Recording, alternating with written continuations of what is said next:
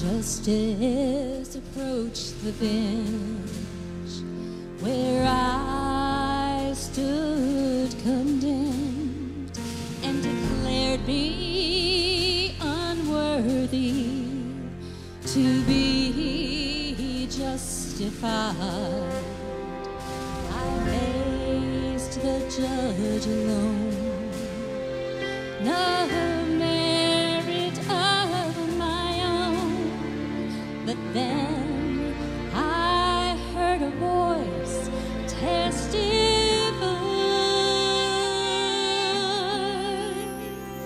and there on the witness stand was a Savior with nail-scarred hands who said, I'm forgiven by the blood that he shed. All of my shame erased, pardoned by amazing grace. Oh, praise the Lord, I'm no longer condemned.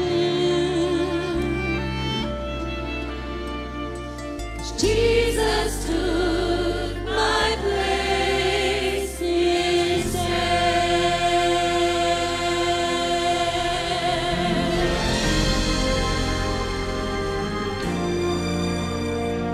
Sometimes my mind goes back to the sins of my past, and Satan comes to whisper that my soul is not redeemed.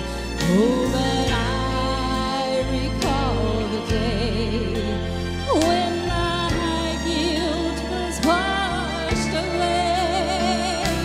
Forever I'm delivered and free. For there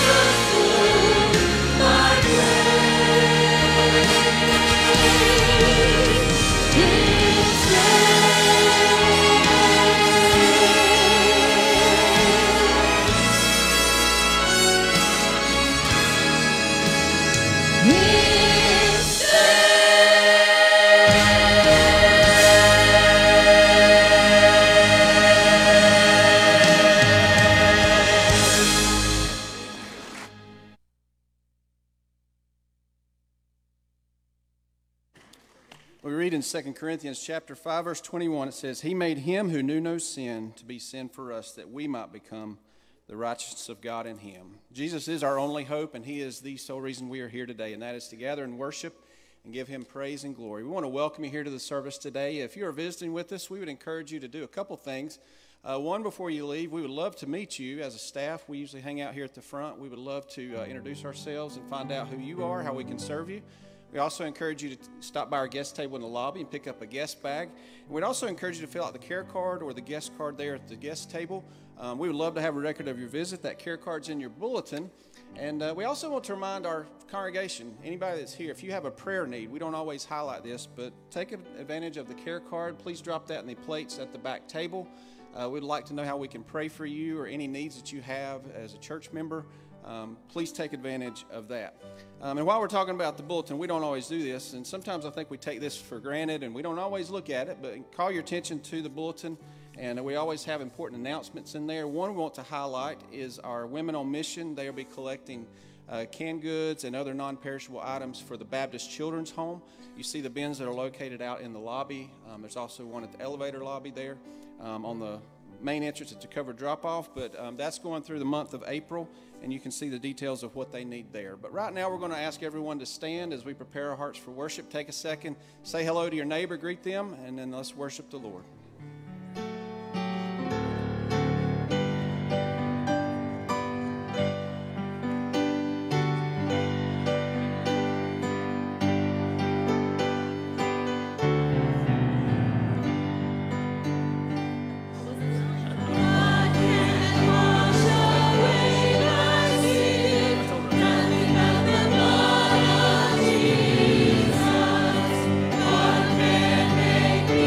Oh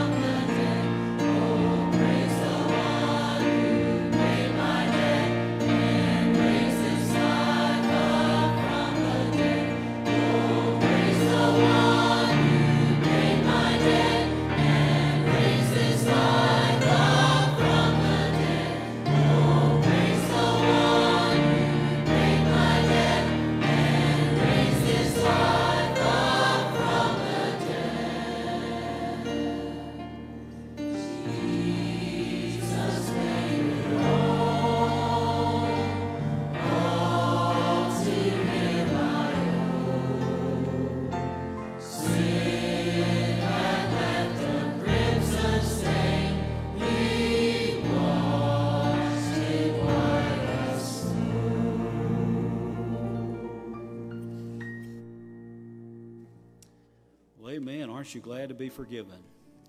I want to invite you this morning to come and join me in prayer. And I was looking at the bulletin, and I was looking at the names of families who've lost loved ones this past week. You know, yesterday was 2 years when my mom passed away. And I was talking to someone at the wedding, and I know what that's like. And some of us know what that's like. And sometimes we just need to come forward and say, you know, God, I thank you for a life well lived. I thank you for my loved one who's in heaven. I thank you for the times and the memories we had. You know, there's so many things that we need to be grateful for, because one day we'll see them again. One day's coming sooner than we think. So I want to invite you this morning to come and pray. Pick out somebody in the bulletin to pray for. I want to invite you to come now and join me in prayer. Would you come? Thank you.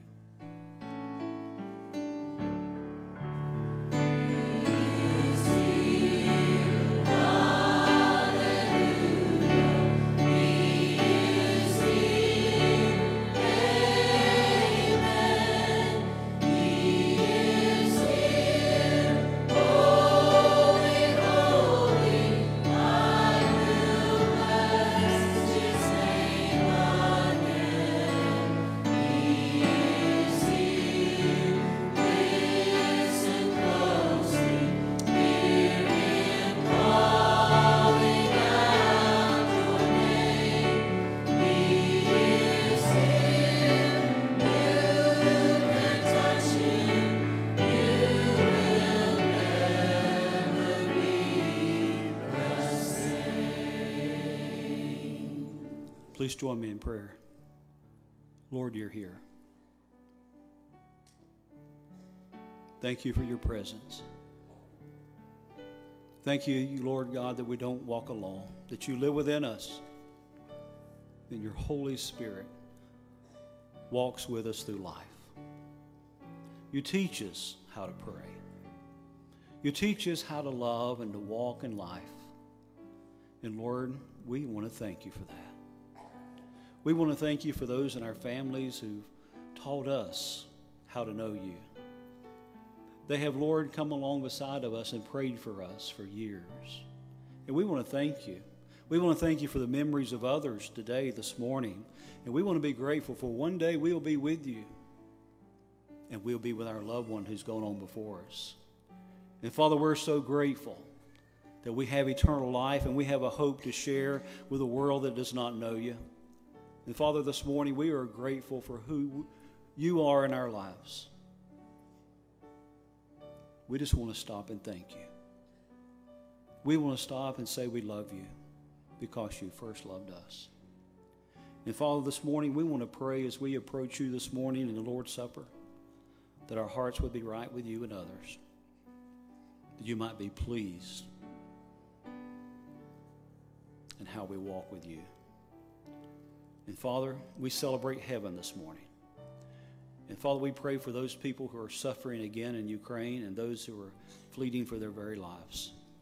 We pray, Father, as other countries are reaching out to help, that the gospel would be shared and people would come to faith in Christ. And Father, would you bless the rest of this time of service? And may we look to you, the author and the finisher of our faith.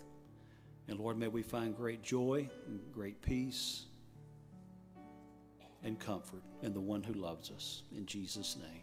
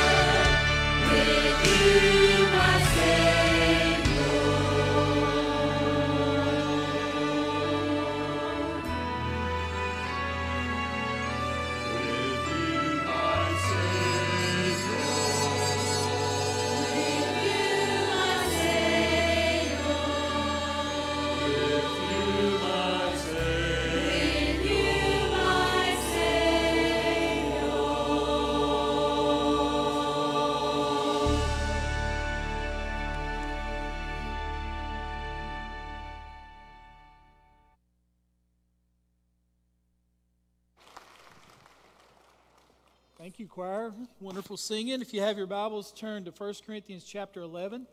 We've been going through a series called Questions and Answers. And today we're going to be talking about why do we celebrate the Lord's Supper. And as the choir is going down, I just want to mention that next Sunday, of course, is Easter. We're on a regular schedule. We will, at the end of the service that Sunday, open up the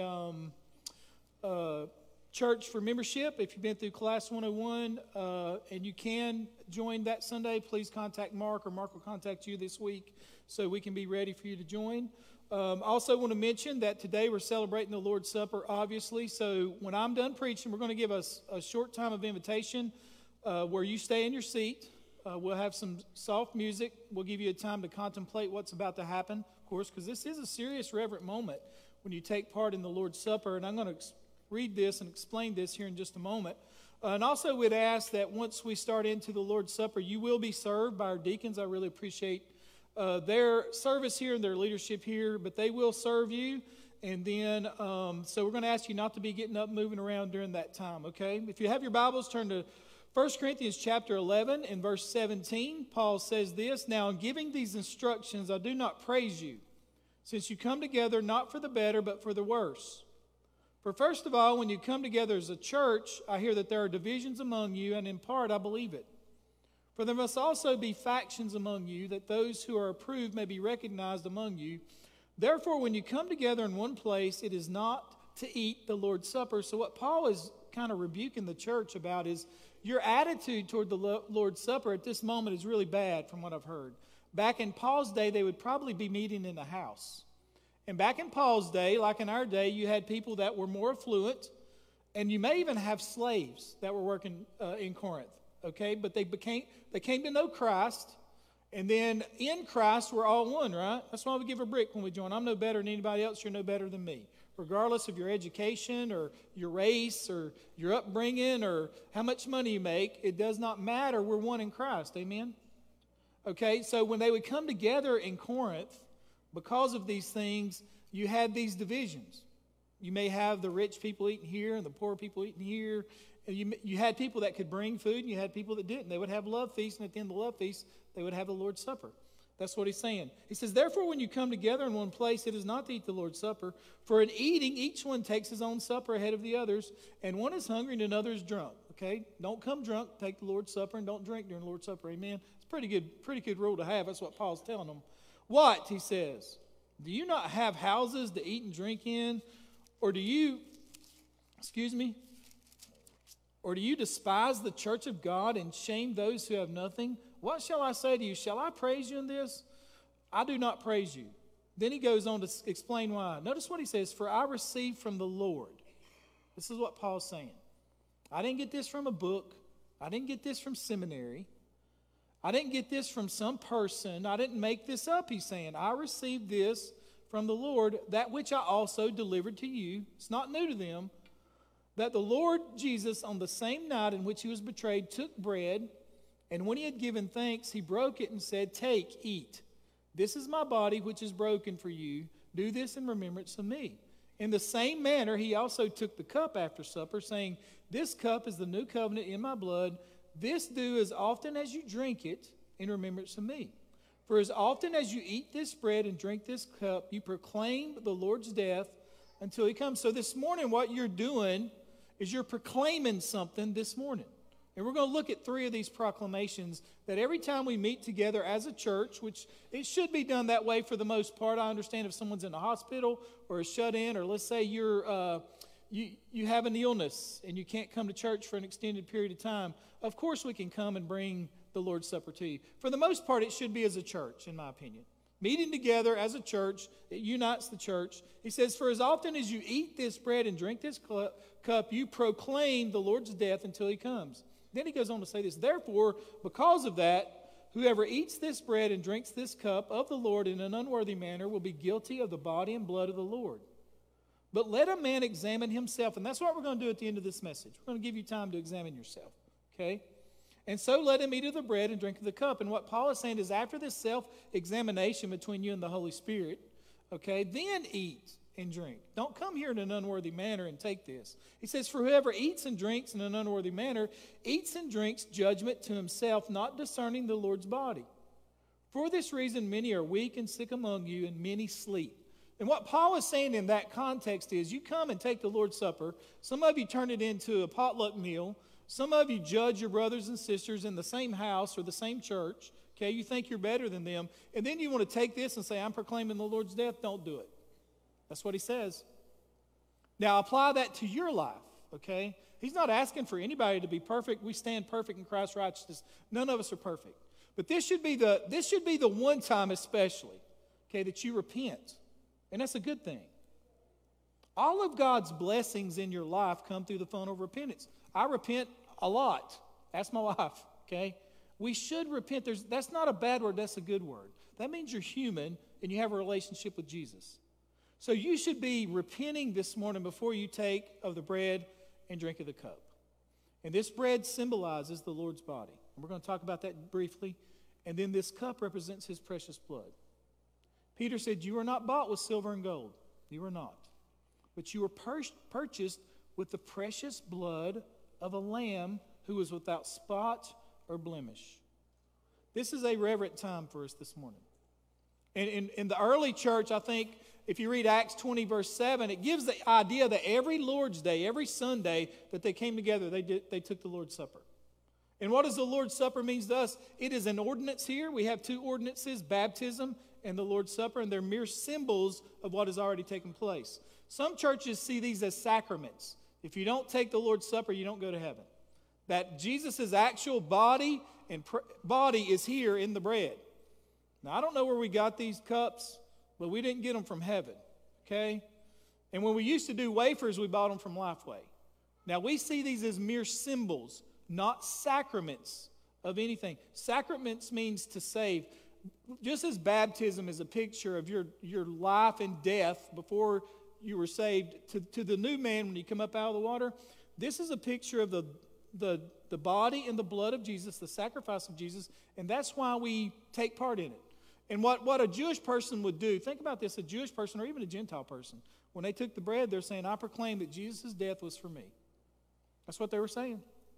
I proclaim to everybody here that his death was for me, and I acknowledge his sacrifice. He died a vicarious death and an atoning death, and I'll explain that in just a moment. Then when they took the cup, I cannot be saved without the shedding of blood. Can't do it. As a matter of fact, my only hope is the blood of Jesus. As a matter of fact, I stand perfectly holy before God because I'm clothed in Christ's righteousness because of his blood. That's the proclamation you're making. So the first thing I want us to see this morning is this. Whenever we take the Lord's Supper, what we're basically doing is proclaiming the sacrifice that Jesus made. We're proclaiming the sacrifice that Jesus made. Notice verse 23, Paul says, he made this statement, for I received from the Lord that what I also delivered to you. And what he's basically saying is this came from Jesus, it didn't come from me. Who instituted the Lord's Supper? Jesus did. When did he institute it?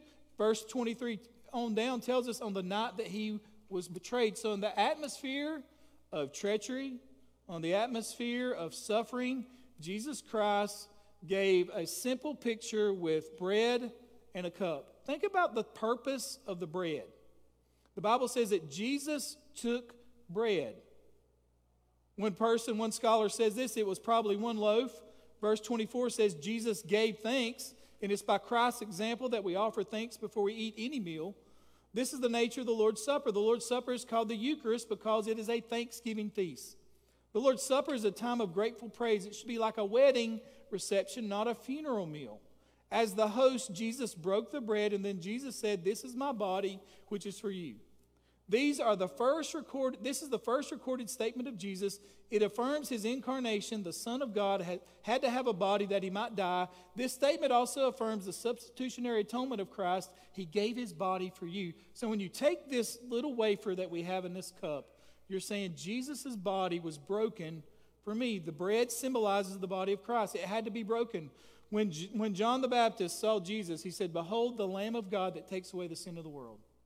All his listeners understood that Jesus was putting himself in the place of the Passover lamb. Peter says this in 1 Peter 2:24. It's a very familiar passage of Scripture. He himself bore our sins. Notice the word our, that's yours. Okay, in his body on a tree, that we might die to sin and live to righteousness. By his wounds you have been healed, and that means healed spiritually. Listen to what Hebrews chapter 10 says. I'm reading now the New Living Translation. You're going to see one verse up there, but listen to this amazing section of Scripture. The writer of Hebrews says, the old system under the law of Moses was only a shadow. All the ceremonial laws, dietary laws, are not for us. They're just a shadow pointing to Jesus. A dim preview of the good things to come, not the good things themselves. He says, just a shadow. The sacrifices under that system were repeated again and again, year after year, but they were never able to provide perfect cleansing for those who came to worship. If they could have provided perfect cleansing, the sacrifices would have stopped. For the worshipers would have been purified once for all time, and their feelings of guilt would have disappeared. He says, you're constantly killing goats, bulls. You're constantly killing them. Lambs, you're constantly killing them to get a propitiation for your sins. He says, but instead, those sacrifices actually reminded them of their sins year after year. For it is not possible for the blood of bulls and goats to take away sins, he says. That is why when Christ came into the world, he said to God, listen to what he said. Jesus says, you do not want animal sacrifices or sin offerings, but you have given me a body to offer. You are not pleased with burnt offerings or other offerings for sin. Then I said, look, I have come to do your will, O God, as it is written about me in the Scriptures. For God's will was for us to be made holy by the sacrifice of the body of Jesus Christ once for all time. And when sins have been forgiven, there is no need to offer any more sacrifices. No more sacrifices are made. Jesus' sacrifice was enough, and that is his body. Isaiah 53 says this, there is nothing beautiful or majestic about his appearance, talking about Jesus, nothing to attract us to him. So the things that we often find attractive in a person, Jesus didn't have those as far as looks go. People were attracted to who he was and who his message was. Isaiah goes on to say, he was despised and rejected, a man of sorrows, acquainted with deepest grief. We turned our backs on him and we looked the other way. He was despised and we did not care. But he was, notice this, wounded in his body for our transgressions. He was bruised in his body for our iniquities. The chastisement of our peace was upon him, his body, and by his stripes in his body we are healed spiritually. His body. And then Isaiah goes on to say this, prophesying about the Messiah to come. And the Lord has laid on his body the iniquity of us all. He was oppressed and he was afflicted, yet he did not open his mouth. He was led as a lamb to the slaughter. So when you hold that wafer, that is a picture of the body of Jesus Christ, which was beaten, it was broken. His bones weren't broken, but his body was. He was crucified, and also the Lord laid on him the iniquity of us all. And then you come to the cup. The cup represents the blood of Jesus. Hebrews 9, I'll read this again. The Bible says this in Hebrews 9, the chapter before, the chapter that I read, before the chapter I read before, it says, Christ has now become the high priest over all the good things that have come. He has entered the greater, more perfect tabernacle in heaven, which was not made by human hands and is not part of this created world. With his own blood, not the blood of goats and calves, he entered the most holy place once for all time and secured our redemption forever. That's an amazing statement.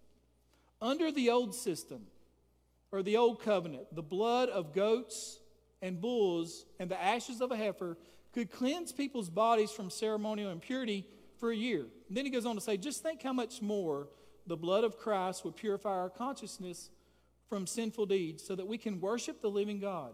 For by the power of the eternal Spirit, Christ offered himself to God as a perfect sacrifice for our sins. This is why he is the one who mediates a new covenant between God and people, so that all who are called can receive the eternal inheritance God has promised them. For Christ died to set them free from the penalty of the sins that he has committed under the first covenant. For Christ did not enter into a holy place made with human hands, which was only a copy of the true one in heaven. He entered into heaven itself to appear now before God on our behalf. And he did not enter heaven to offer himself again and again like the high priest here on earth, who enters the most holy place year after year and year after year with the blood of an animal.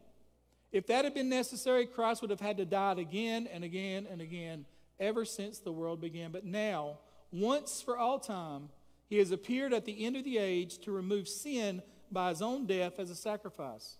And just as each person is destined to die once, and after that comes the judgment, so also Christ was offered once for all time as a sacrifice to take away the sins of many people. He will come again not to deal with our sins, but to bring salvation to all who eagerly await for him and for his return.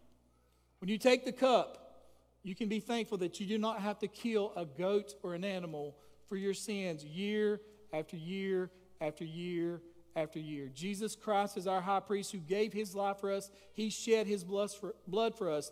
The Lord's Supper also proclaims the cross of Christ. Paul said this, in eating or participating in the Lord's Supper, we proclaim the Lord's death. We proclaim that the Lord died. That is the importance of preaching the cross. H.B. Charles said this, in the Old Covenant, God gave his law to sinners. In the New Covenant, God gave his Son for sinners. The Old Covenant was based on the behavior of Israel. When they obeyed, God blessed them. When they disobeyed, God punished them. The New Covenant is based on Christ's blood. Ephesians 1:7 says, in him we have redemption through his blood, the forgiveness of our sins, according to the riches of his grace. Verse 25 says this, do not do this as often as you drink it, in remembrance of me. The purpose of the Lord's Supper never changes. Do this in remembrance of me. The Passover meal celebrated how the Lord redeemed the children of Israel from the bondage of slavery. Jesus instituted the Lord's Supper so that we could remember how we're redeemed from the bondage of sin. We are redeemed from the bondage of sin, and Paul says this, every time we take of the bread and the cup, we proclaim the Lord's death. Paul speaks to the importance of the cross, preaching the cross, when he wrote to the church at Corinth in the first chapter, or 1 Corinthians chapter 2, he says this, and brethren, when I came to you, I did not come with excellence of speech or of wisdom declaring to you the testimony of God, for I determined not to know anything among you except Jesus Christ and him crucified. Think about Paul's simple preaching.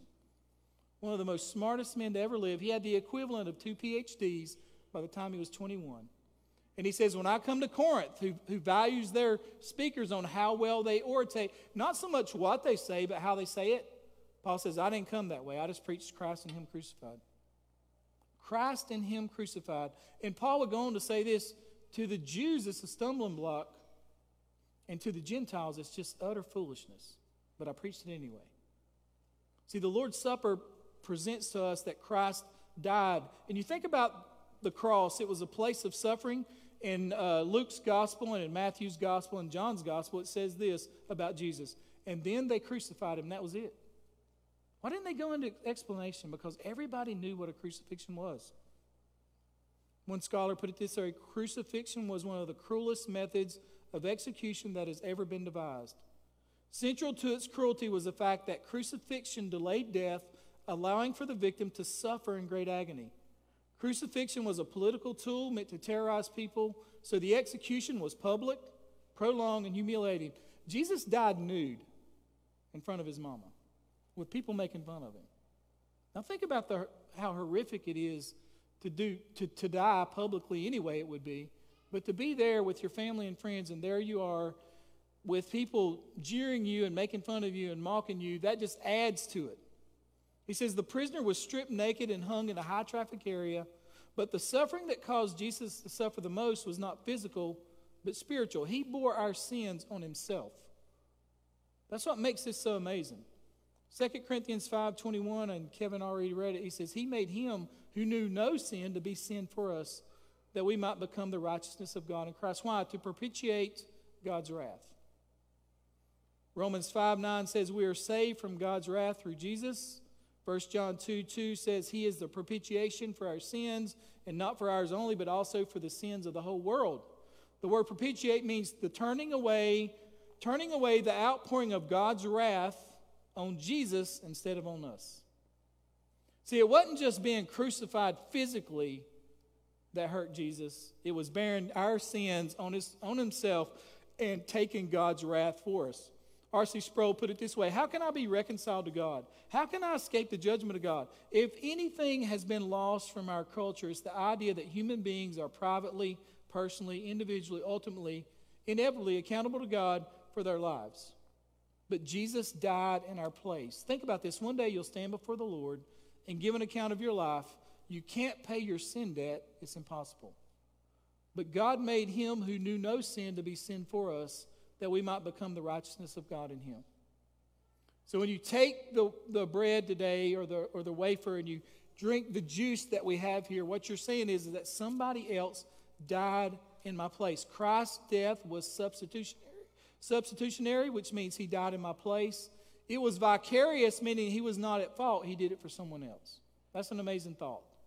That you're guilty before God. You can't pay your sin debt, but Jesus Christ died on the cross in your place. So when you take the Lord's Supper, you proclaim the crucifixion of Christ. And not only that, but when you take the Lord's Supper, it proclaims the coming of Christ. Verse 26 says, "For as often as you eat this bread and drink this cup, you proclaim the Lord's death until he comes." Until he comes. So not only are you proclaiming that Jesus made a great sacrifice in our place, not only are you proclaiming that Jesus was crucified in our place, but you're proclaiming that Jesus Christ is coming back. And realistically, a Jewish person or a Gentile person in those days would take that bread in front of the church, basically, and they would make this proclamation: I'm born again today because of Jesus. I'm forgiven today because of Jesus. I'm saved today because of Jesus. And that Jesus Christ is coming back, and I'm proclaiming to you today that I'm a Christian, and I'm following Jesus. And the only reason that I'm going to heaven is because of Jesus. Friends, you're not good enough. You don't have enough good deeds to pay your sin debt. It's impossible. God says even your good works are like filthy rags. But someone died in your place. It's an amazing thought to me. That's why I never take the Lord's Supper lightly, ever. Never apathetic toward it. I'm apathetic toward a lot of things, but not this. Not me. I know who I was. I knew who I would be today.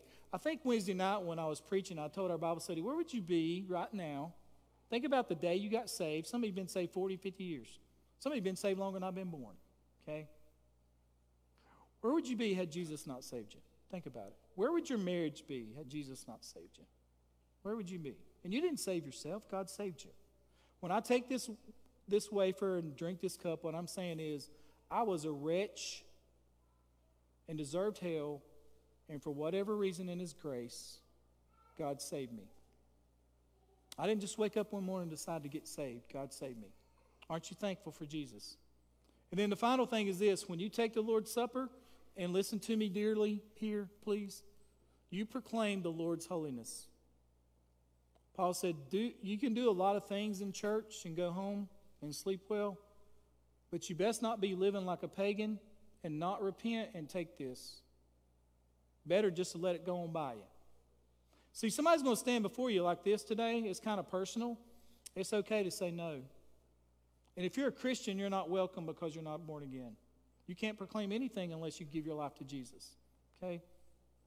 If you pray during this invitation time and ask the Lord to save you, you're very welcome. This is for born-again people to take the Lord's Supper. Paul said this, and he was very blunt with the church at Corinth. He said this, "Therefore, whoever eats this bread and drinks this cup of the Lord in an unworthy manner will be guilty of the body and blood of the Lord." That's between you and Jesus. That's between you and him. And I'm going to ask our musicians to come, and they're going to play real quietly. And I just want you to bow your heads and close your eyes, or you may want to read verses 27 through 30.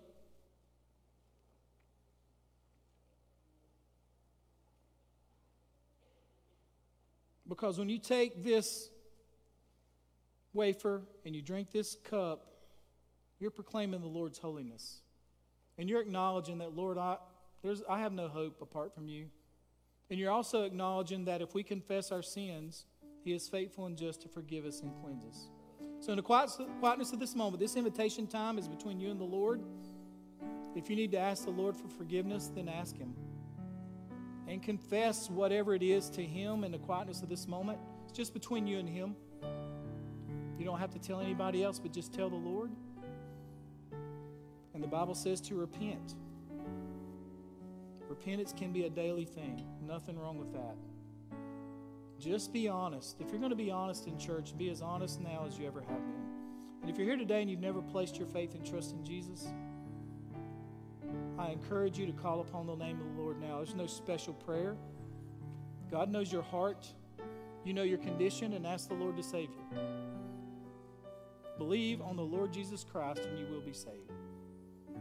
Father, as we come to you in prayer, Lord, we recognize, Lord, that this is a holy moment. Lord, as we take this bread and we take this cup, and Father, I pray that we'd bring honor and glory to your name as we proclaim your sacrifice, your crucifixion, and Lord, your soon return. And Lord, help us remember that, Lord, we have great news to share with the lost and dying world. That Jesus Christ died in our place. He bore our sins and God's wrath on the cross, and that he rose from the dead the third day. And Father, we want to thank you. Thank you for our salvation that we couldn't obtain ourselves. Thank you for paying a debt that, Lord, we could never, ever pay. And Father, thank you for cleansing our guilty conscience and giving us hope far beyond this life. And we'll forever thank you and praise you for it. In Jesus' name I pray. And all of God's people said together, amen. Well, we're coming now to this time of the Lord's Supper. I'm going to ask Kevin to come up here. He's going to help me serve. And I've already mentioned that we have two elements this morning. We're going to have a container, and on the top is the wafer, and you'll turn it over when it comes time to take the juice. And then you can take that lid off and drink the juice whenever I give you direction. But before each one, we're going to have a prayer. Chris will pray first for the wafer, and then Kevin's going to pray for the juice.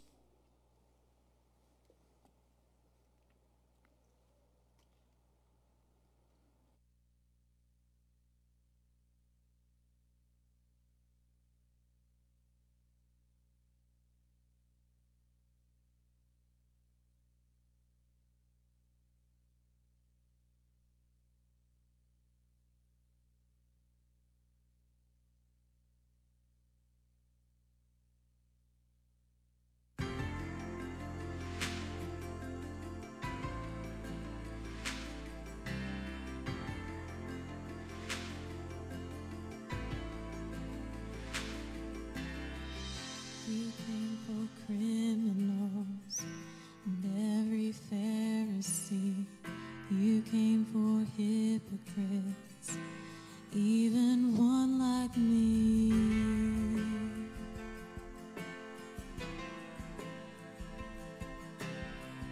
You carried sin and shame, the guilt of every man, the weight of all I've done, nailed into your hands.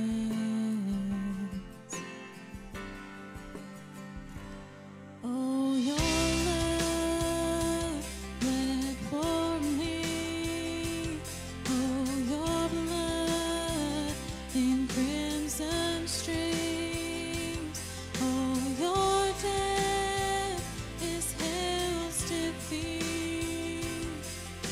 The cross meant to kill is my victory.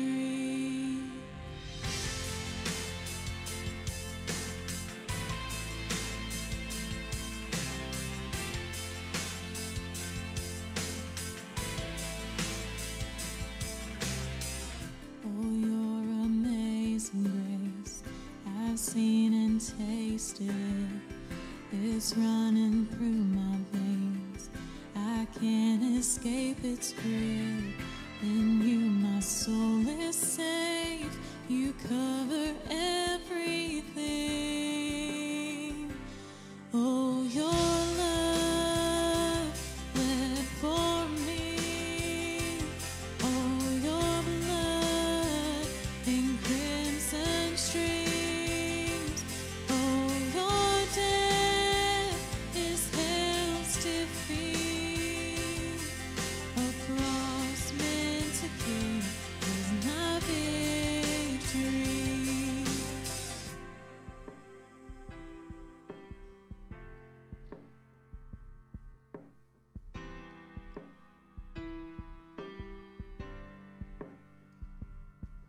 Behold the Lamb of God who takes away our sin, who takes away our sin. The Holy Lamb of God makes us alive again, makes us alive again.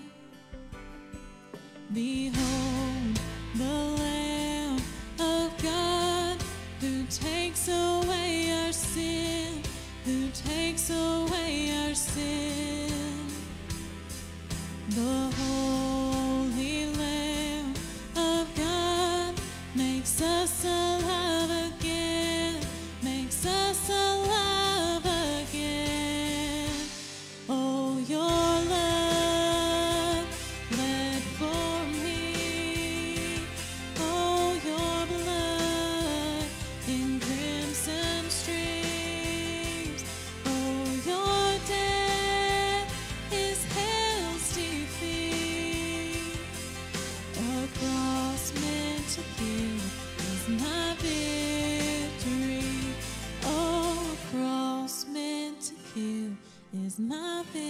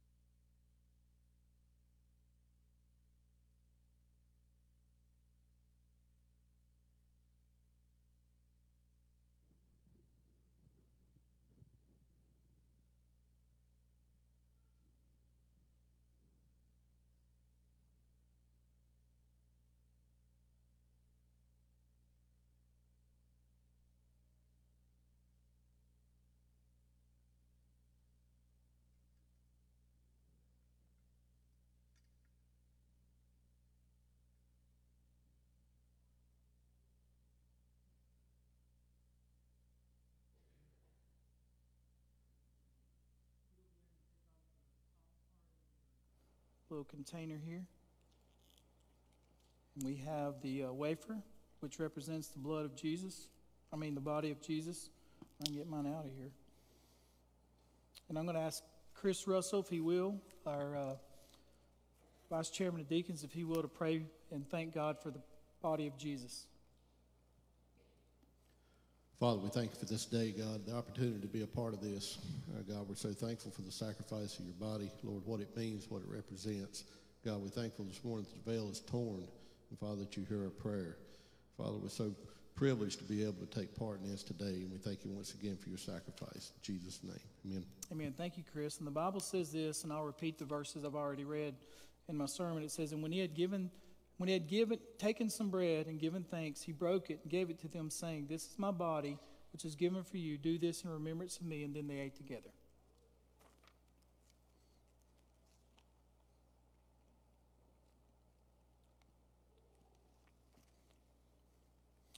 And the next element we have is the cup, and it's the picture of the blood of Jesus. And I'm going to ask Kevin to thank God for the blood of Christ. Father, we thank you for sending your Son. Jesus shed your precious blood without spot or blemish. Because, Lord, it is without that blood that we can have forgiveness. We thank you for our redemption. It was purchased by your perfect blood. And thank you for shedding that for us. In Jesus' name, amen. Amen. And the Bible says this, and in the same way, he took the cup, and after they had eaten, saying, this cup, which is poured out for you, is a new covenant in my blood. Do this as often as you drink it in remembrance of me. For as often as you eat this bread and drink this cup, you proclaim the Lord's death until he comes. And then they drank together.